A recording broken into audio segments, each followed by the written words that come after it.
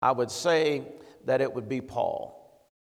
He is right. He is primed for it. He is in a situation and a circumstance that he could certainly be overwhelmed by anxiety.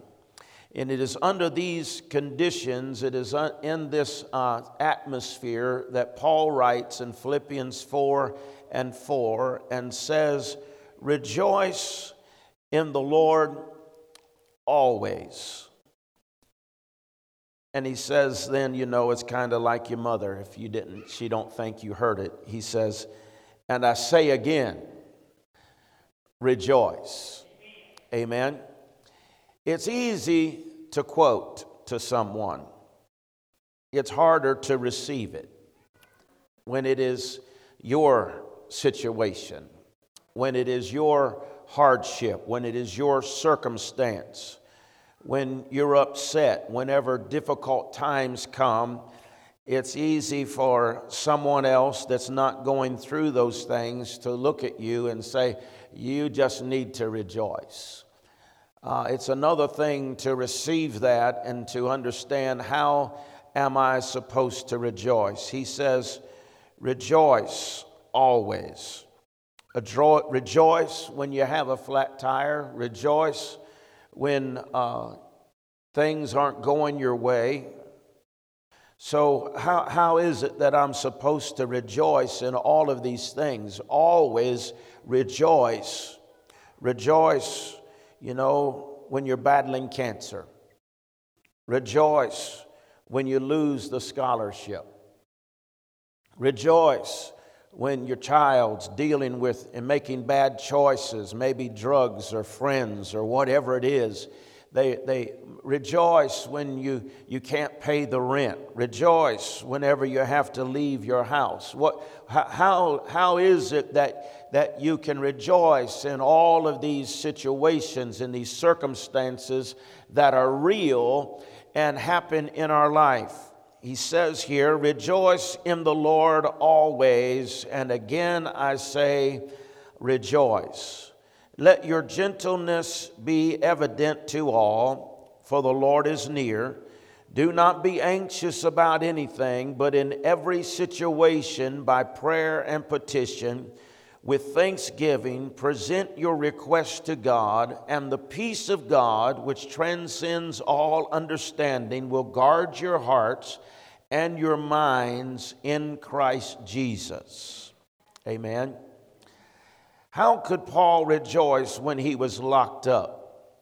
How could Paul rejoice whenever he has a prison guard chained to his hand, his wrist, and not knowing the fate of tomorrow? Perhaps he was, if as we would know it, he was on death row, and it seemed that certain in the morning would be his own death, and yet he pins somehow these words and tells us, this isn't somebody that's on a spiritual height. This isn't somebody that's going through a good season of their life and you're going through a bad season, and looks at you and says, "Well, you just need to learn to rejoice."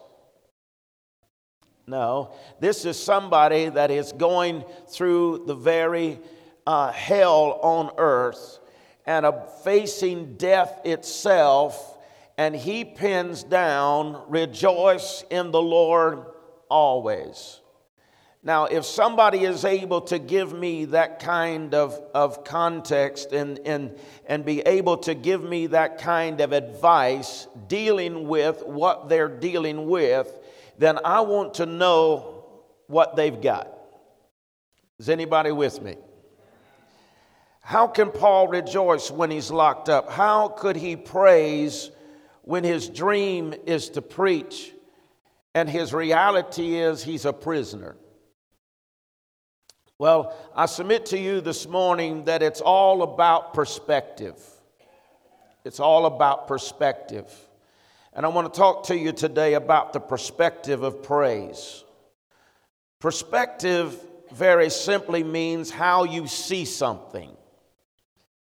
It's amazing how that two people can be looking at the same thing, and then you ask them to describe it, and it's totally different, right?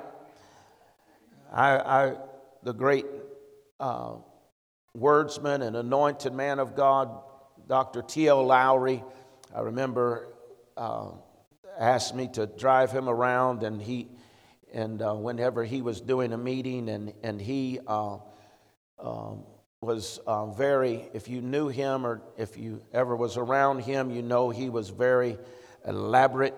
He was very demonstrative, and the service that night, it wasn't empty, but it wasn't packed by any means. But on the ride home, he said to me, call Mildred. That was his wife. He said, call Mildred. And so I got his phone and dialed the number, and he calls, and he starts describing the service that night. And I'm thinking he and I must have been in two different places. Because whenever he was telling his wife about the service, it was nearly packed, and glory filled the tabernacle, and all this wonderful things happened, and he wasn't lying at all. It was just his perspective. It was how that he seen what went on. Are you hearing me today? And it's about our perspective in life is going to determine whether we are able to rejoice or not. Amen. You look at the same thing, but you see something different. How do you see it? You see it through Jesus. You see it through, what's that called, a magic eye, where you look at something and you're supposed to stare at it intensely. And if you stare at it long enough and you stare at it right, then 3D pictures show up. Is that what that is? Magic eye? And you stare at it, and I've looked at those things. They don't work on me. But you stare into that thing and you see something, and suddenly you don't see it at first, but then the more you stare at it, the more intently, supposedly there's something that 3D picture will illuminate. It'll come out of that, and you see something. And it's interesting to me, and I bring that up because the same root word in the Latin for perspective, it means to look through. Look through. You know, the songwriter wrote a song many years ago, God looked beyond my faults and he saw my need. God looked through my sin. He looked through my ugliness. He looked through all of that and seen that I needed a Savior, and he provided that for me at Calvary's cross. Can you say amen? And sometimes in our life, what we get caught up in is our perspective, we don't look through. You got to look through the situation, the perspective of what you are going to see, what you're going to deal with is going to determine how you look through it. If you look at it through the perspective of fear and anxiety, then you're going to see that. But if you look through it through the perspective of praise, then something different is going to come out of that, right? He tells us here in Philippians chapter 1 and verses 12 and 13, and I'm going to read that to you in just a minute, but I'm going to give you Philippians 1 verse 12 and 13 in the, there's all kinds of different translations today. They got the New King James, they got the NIV. This is the BPV. Now, you may have not have heard of it because I made it up. This is the Bad Perspective version of Philippians 1 and 12. And so this is how it goes in the Bad Perspective version. Now I want to know, brothers and sisters, that what has happened to me really stinks. God has let me down. I'm overwhelmed with anxiety, depression, and hopelessness because of hell I've been through. And I'm quitting life groups, and I'm never going back to church. Amen. That's the bad perspective. Now, this is how Paul said it. Now, I want you to know, brothers and sisters, that what has happened to me has actually served to advance the gospel. As a result, it has become clear throughout the whole place, the palace guard, and to everyone else that I am chained for Christ. Amen. He says, now I want you to know what's happened to me. His perspective was praise. He looked at this situation and he could have said, well, how come they chained me up? Why am I in prison? How come this has happened to me? Right? And he could have been down in the mouth. He could have been looked through the perspective of fear and doubt and anxiety and worry and says, all I wanted to do is preach the gospel. How am I going to preach? I'm in prison. I can't preach the gospel here. But he says, oh, look at here. I've got an opportunity that I never knew was going to happen.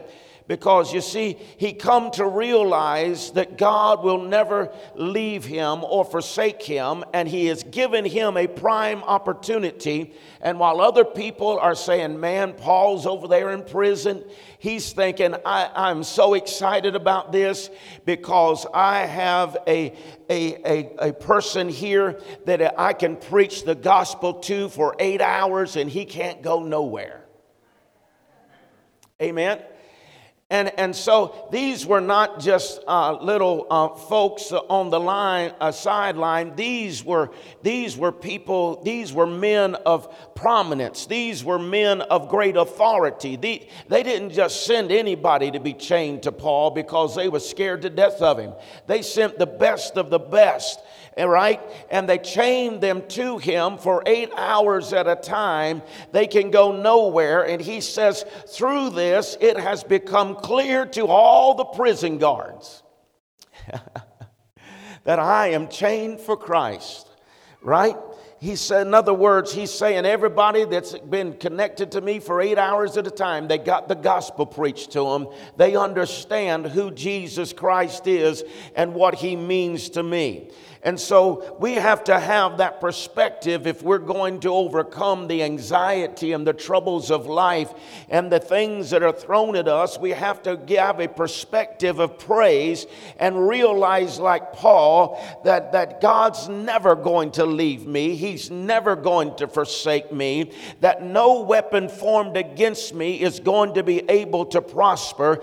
God is going to work all of these things somehow for my good and his glory. And so I don't have to worry. I don't have to fret. God is going to make good out of this bad situation.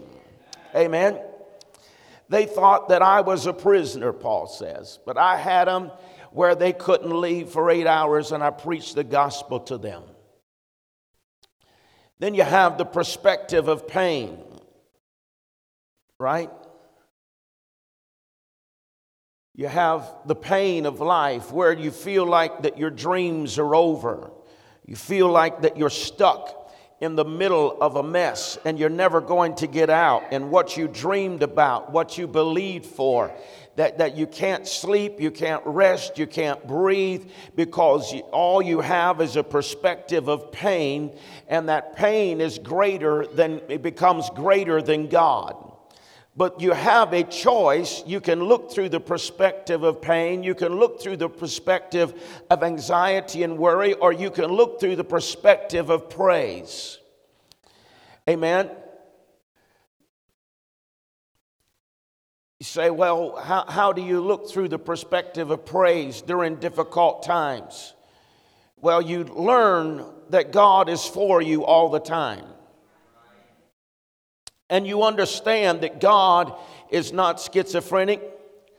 God doesn't change his mind. He is a loving, good Father all the time. Amen. And he loves you unconditionally. God didn't start loving you because of what you did or didn't do. God loved you because he created you in his likeness and his image. Amen. And as a father that loves dearly, we cannot figure this out. We can't understand this because love is so fickle here in this earth. Is it not true? People say things all the time. The word love means a whole lot. People love candy, they love their dog, and then they tell you they love you. Right? And so it really don't mean a whole lot when somebody says these days, I love you. It should. Amen. But when you know God the Father and His love is an agape love. His love is a love that He says, you can hate me, but I'm still going to love you. Amen. He's not looking for you necessarily. He wants you to love Him, but He's not looking for you to reciprocate that love in order for Him to pour out His love upon you. The Bible says that while we are yet sinners, He died for us. He gave His life for us on Calvary's cross, not knowing whether we would ever accept that or not, but He loved us enough that He did it just in case. Amen. And He says that I'm never going to leave you, that I'm never going to forsake you. He says I'm going to work all things for your good. And so chained to these Roman guards, these influential leaders, Paul chooses to say, I'm going to preach the gospel to them. I've come here to preach. I know I came as a prisoner, but I'm going to leave as a preacher. And so he relies upon that, and he takes that opportunity, even though he did not know that this would be the way that God would get him there to preach the gospel. Now that he is in Rome, he's not going to miss the opportunity. And you see, a lot of times in our life, we can pray for a thing, we can ask God to do a thing, and we can miss our opportunity or not even be able to celebrate what God has done because we're worried or anxious and we're looking at something else that we're wanting God to do. But sometimes you just got to take time to thank God for what He has already done.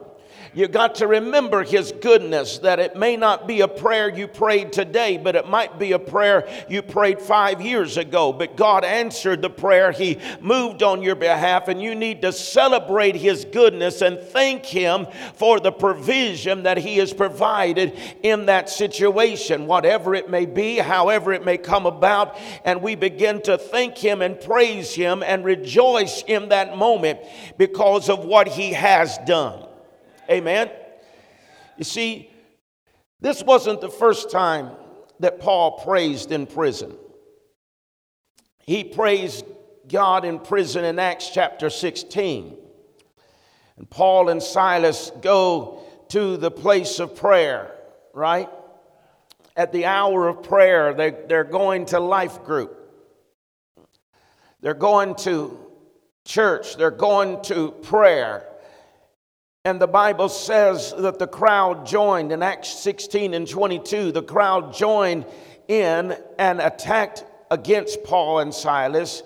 And the magistrates ordered them to be stripped and beaten with rods. Right? And here they are stripped, they're beaten with rods, their clothes are taken from them.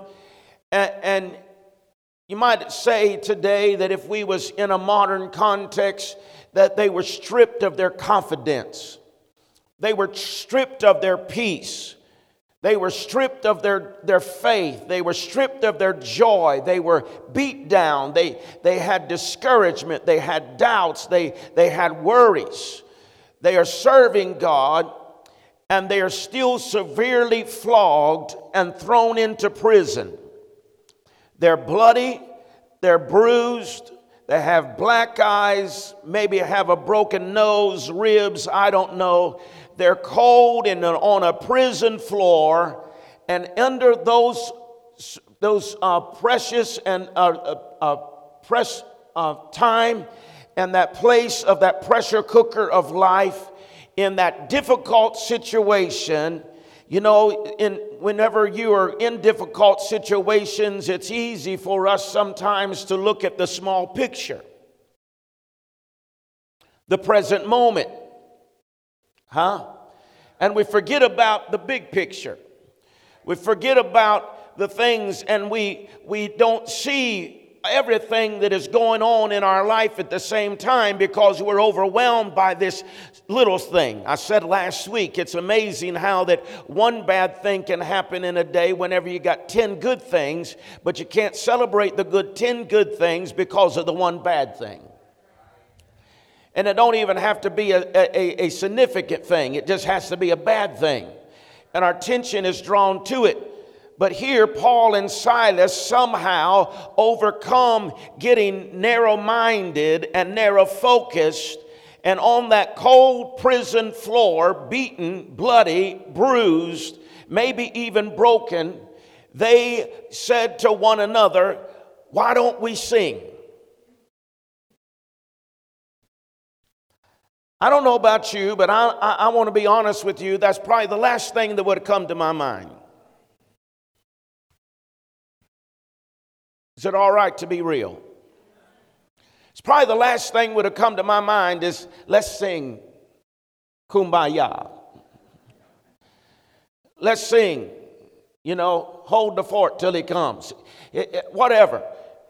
That's the last thing that would come to my mind is let's worship, right? But many times in our own life, we may not be in prison, we may not be bloody and beaten in the natural, but spiritually we are. We're depleted in our soul, our mind, our will, our emotions. We're overwhelmed, we're fatigued, we're even battle-scarred and weary, and we're emotionally bleeding on the prison floor. And in that condition, in that state, wrongly accused, vilely beaten, Paul says, "What do you want to do?" And Silas says, "Let's sing a song. Let's have a worship service." Amen. You say, "Well, what do you have to worship for? What do you have to thank God for? How can you worship God in those circumstances or that situation?" I don't know what they came up with. Maybe they came up with, "Well, what do you want to sing for?" And he says, "Well, we're not dead.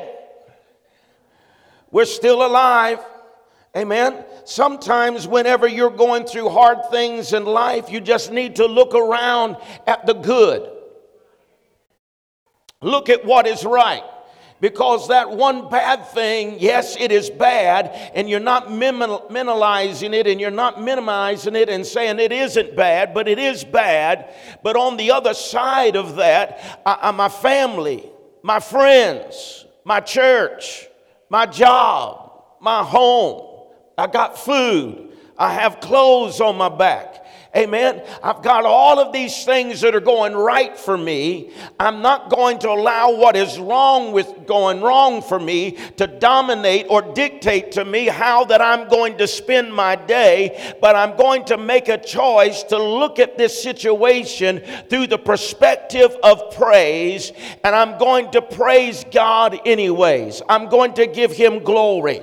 I promise you this, that if you can get up off of the prison floor of your life and you can open up your mouth and begin to give God praise no matter what the circumstance or the situation of your life looks like, I promise you this, that nothing is able to stop the power of praise. Why? Because God promises that I will inhabit the praises of my people. So you may be in a prison cell, you may be in chains, you may be in the worst situation of your life, you may be dealing with things that are even unspeakable. But in that situation, in that circumstance, if you can look at the perspective of praise and say, I know that God is good, even though this life is troublesome, difficult, and worrisome, I'm going to bless the Lord. If you can put a praise upon your lips, it'll change the atmosphere that you are presently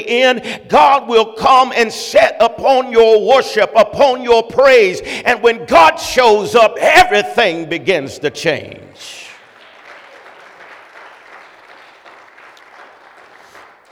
The Bible says in verse 25, I'm in verse 25, about midnight, Paul and Silas were praying and singing hymns to God, and the other prisoners were listening to them. Amen. and the other prisoners were listening to him. Can you imagine what was going through those other prisoners' minds? I just seen them beat that man nearly to death, and he's over there singing. I seen what they went through today. I see the blood on the floor. How is it? But you know what else came to my mind? I believe that as they begin to worship God and praise God in that prison, I believe the reason why those other prisoners were listening to them is because there was a sovereign peace that not only came to Paul and Silas, but every prisoner that was in that prison jail experienced the sovereign peace of God that can touch your life even in difficult situations. The guards made the big mistake. They left Paul and Silas in the same cell. You know, you can encourage one another. Amen? You can encourage one another. That's what Paul and Silas did. I believe they encouraged one another. It's the reason why we need somebody every once in a while. We need a friend to encourage one another. The enemy wants to isolate you, right? Whenever you become anxious, as I said last week, and I'm not going to preach last week's again, you can find it online. But last week we talked about the fact that the first thing you do is run. You run, you hide. And the enemy wants you to run. He wants you to hide. He wants to separate from everybody else. Why? Because the devil is a sniper.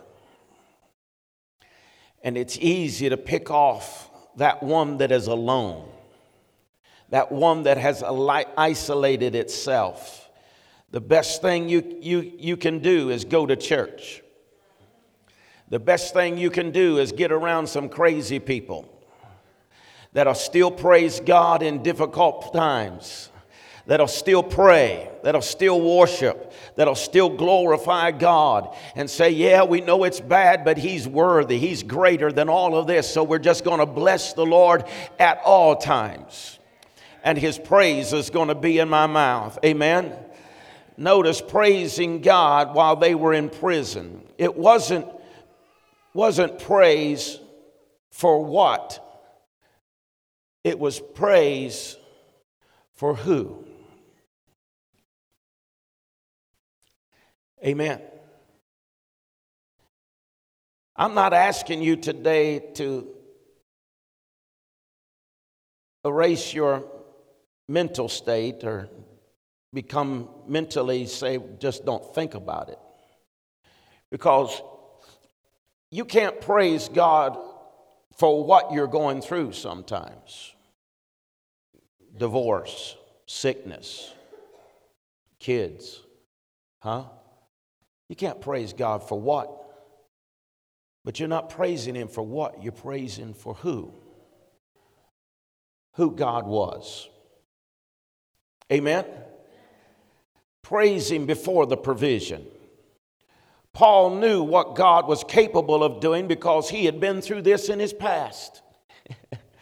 This isn't the first time that he has went there. In fact, this is the second time that we read about it. But he says, look, guys, I can tell you, we can go ahead and rejoice in the Lord always, because I've been in this situation before and God's brought me through. I've been in this place with Silas before, and they thought they was going to kill us. They thought that it looked bad. It didn't look like there was no way out. And he made a way in the past. Come on, somebody. Paul made a choice to praise God before the provision came because he knew that God, even though he hadn't done it yet, God had the ability to do it. And anytime that he chose to do it, he could do it. So Paul chose to go ahead and rejoice. Amen. Go ahead if you want to. You can say praise him on credit, because God's credit is good.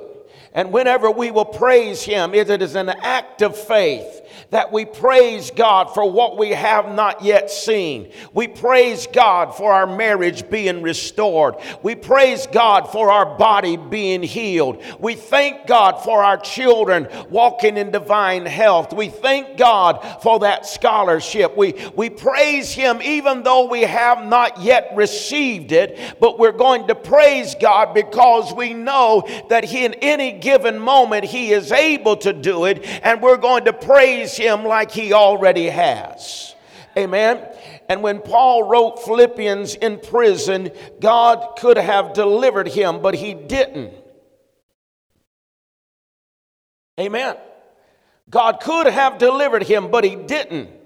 But even though He didn't deliver him, Paul penned down, rejoice in the Lord always. In other words, I believe what Paul was saying here is, I've been in the place where God delivered me before, and this time I haven't been delivered, but I've made up my mind that I'm going to praise God through the perspective of praise. And so therefore, I'm going to rejoice and praise God when He delivers me and when He doesn't. I'm not going to praise Him because of what He has done or hasn't done. I'm going to praise Him for who He is.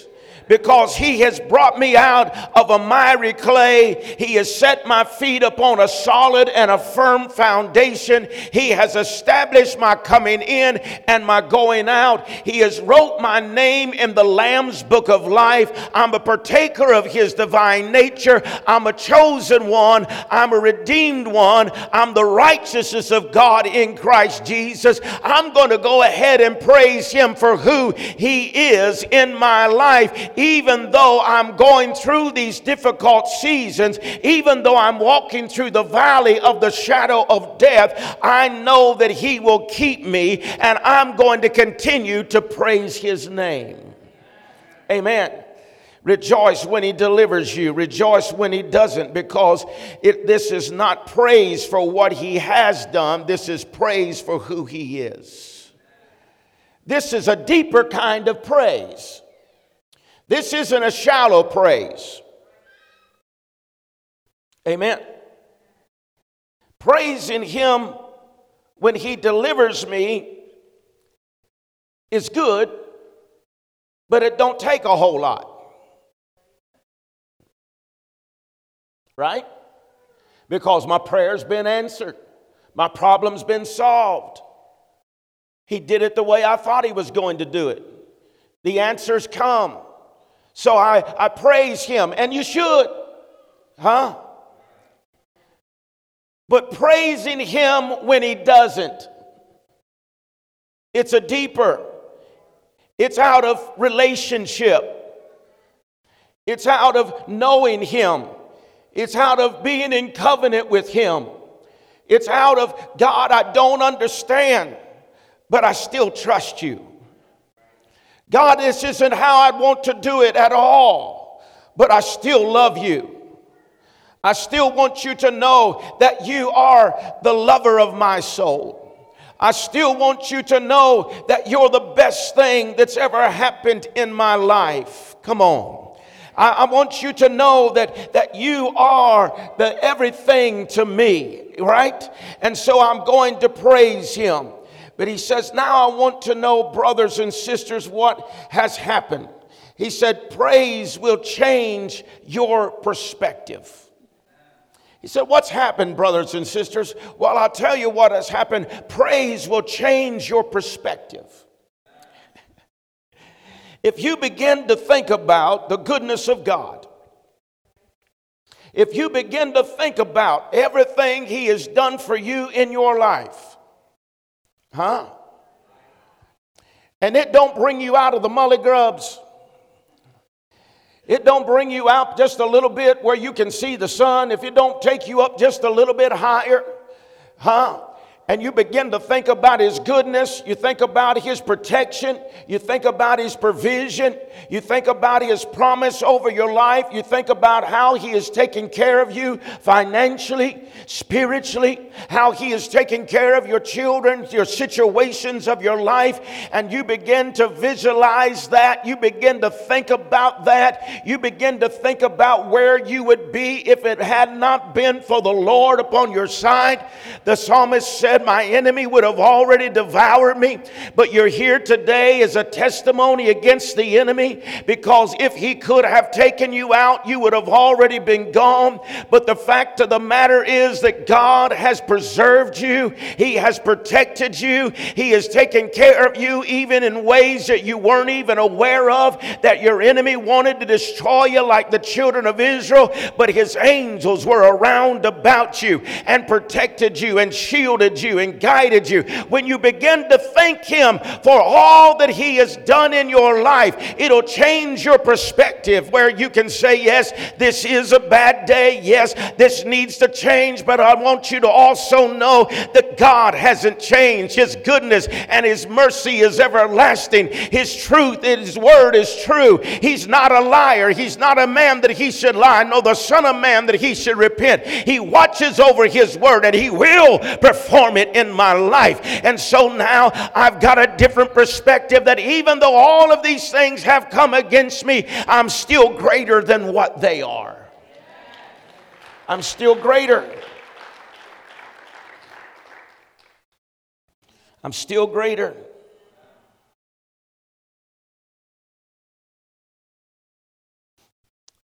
Peter, Satan desires to sift you as wheat.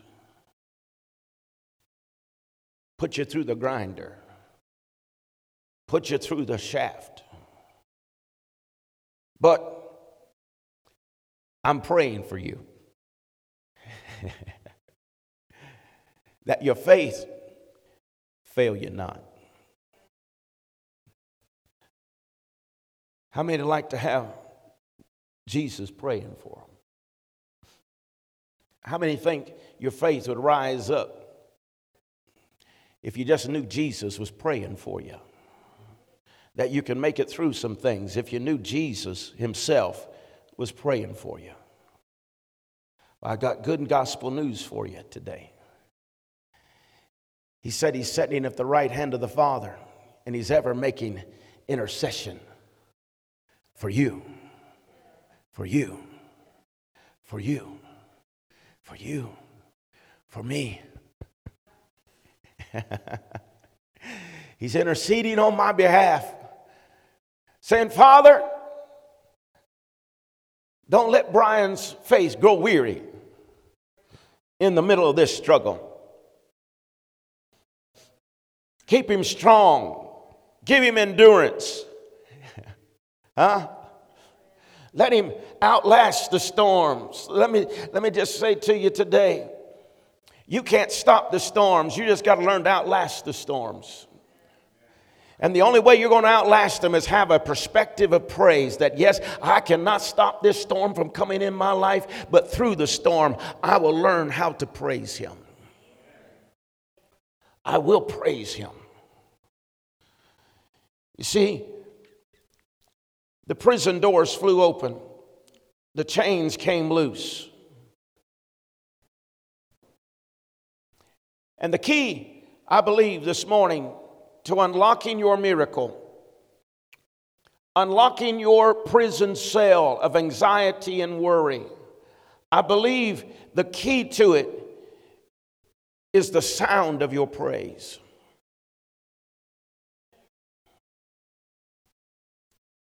The sound of your praise. I can't praise for you. Your spouse can't praise for you. Your children or your mom or your dad can't praise for you. Pastor can't praise. But the sound of your praise will unlock the prison of anxiety, fear, frustration, worry that is overwhelming you. But whenever He hears your praise, He inhabits your praise, and those chains start falling off, and that door unlocks of its own accord, and of that held you bound will no longer be able to hold you, because you have the key to your miracle, and it's in your mouth. Your perspective is changing. And as your perspective changes, your hands begin to get free. Amen. Your heart begins to get free. And your heart begins to sing a melody, a song of praise and adoration to the Father. Amen. And he breaks us out. Amen. He breaks us out when we praise him, when we rejoice, when we give him the glory. Amen. Praise him when the world is fighting against you. Praise him when everything is going the wrong way. Praise him while I'm waiting on him. Praise him in prosperity and in adversity. Praise him in the pain. Praise him for not what he is, but who he is. Amen. Who am I praising? I'm praising the name of Jesus. I'm praising El Elyon, the Most High God.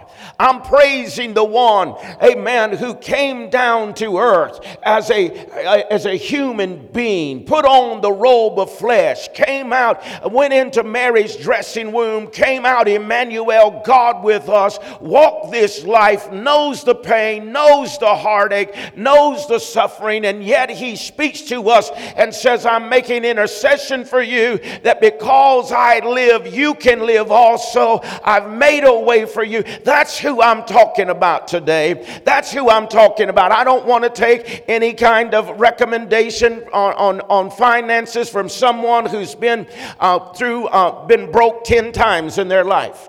I don't want to give anybody to give me information on how to live victorious when they are all the time in the molly grubs. Neither do I want anybody to tell me how to serve the Lord whenever they haven't done it themselves. But Jesus has walked this path. Jesus has suffered and dealt with everything known to mankind, yet without sin. And I'm telling you, he is worthy of our praise. He is worthy of our worship. And as we worship him, he has the key to release you from the anxiety, the worry, and the problems of your life, and speak peace in the middle of your storm. Peace, be still. Again, today, I'm not belittling, I'm not minimizing anxiety. I'm not minimizing. I spent time on that. I hope that you heard me last week. It's real. 90% of Americans saying they're dealing with it even in an earlier age than ever before. It's real. But I'm telling you what's even more real than that. It's the blood of Jesus Christ. It's the power of his name. At the mention of his name, everything else in your life will begin to line up. It has to come into obedience. Amen. So we have to do things. You see, this isn't something that's normal. This isn't something that the gospel of the kingdom's like no other kingdom. It's an upside down kingdom. If you want to go up, you got to come down. Yeah. It's an upside down kingdom. It don't make no sense. Amen. And anything you want to talk about in this kingdom, it's different than the world system. It don't operate because in the world system, if you want to get more, you gotta take more. But in this kingdom, if you want to get more, you got to give more.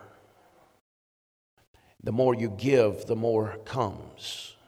Pressed down, shaken together, good measure, running, not just money, but things money cannot buy. Amen. And whenever you want to be free and when you want to have victory in an area of your life, you don't wait until the answer comes.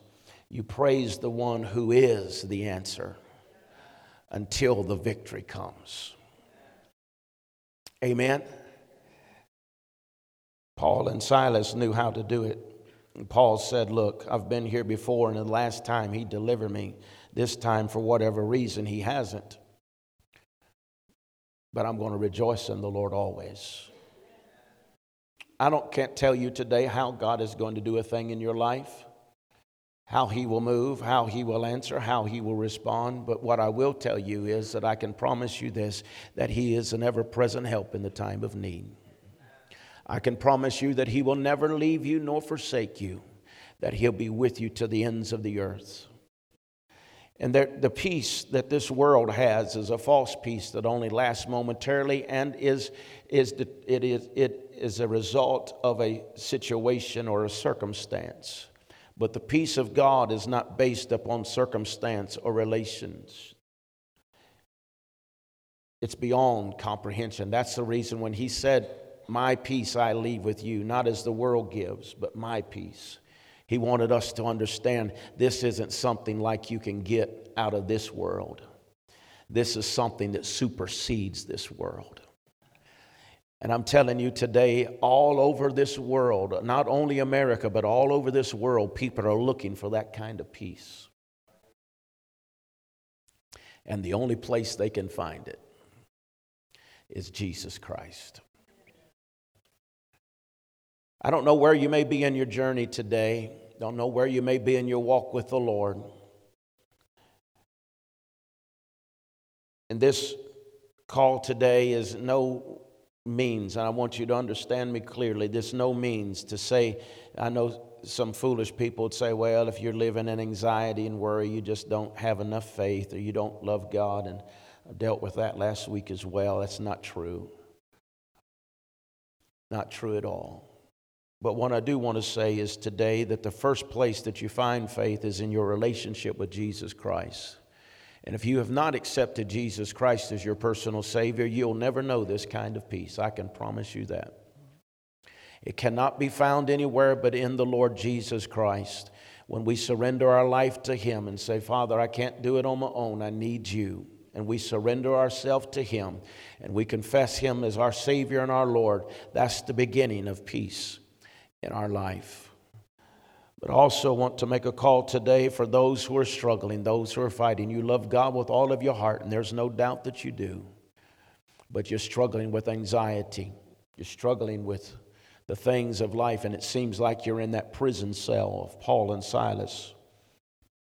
I really believe that the key to your prison is your praise.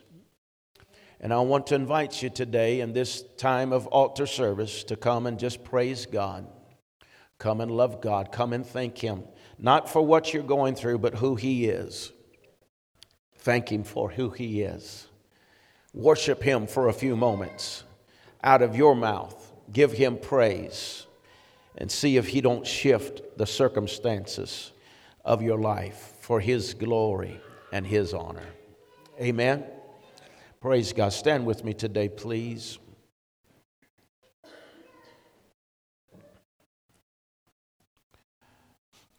Father, I thank you for your word today. I've done my best to articulate and to share what you've put in my heart for this moment. I pray now that you would touch each and every heart that is represented here. If somebody here today has not surrendered their life to you, said yes to you, I pray today that they will find that peace that only comes in knowing you as their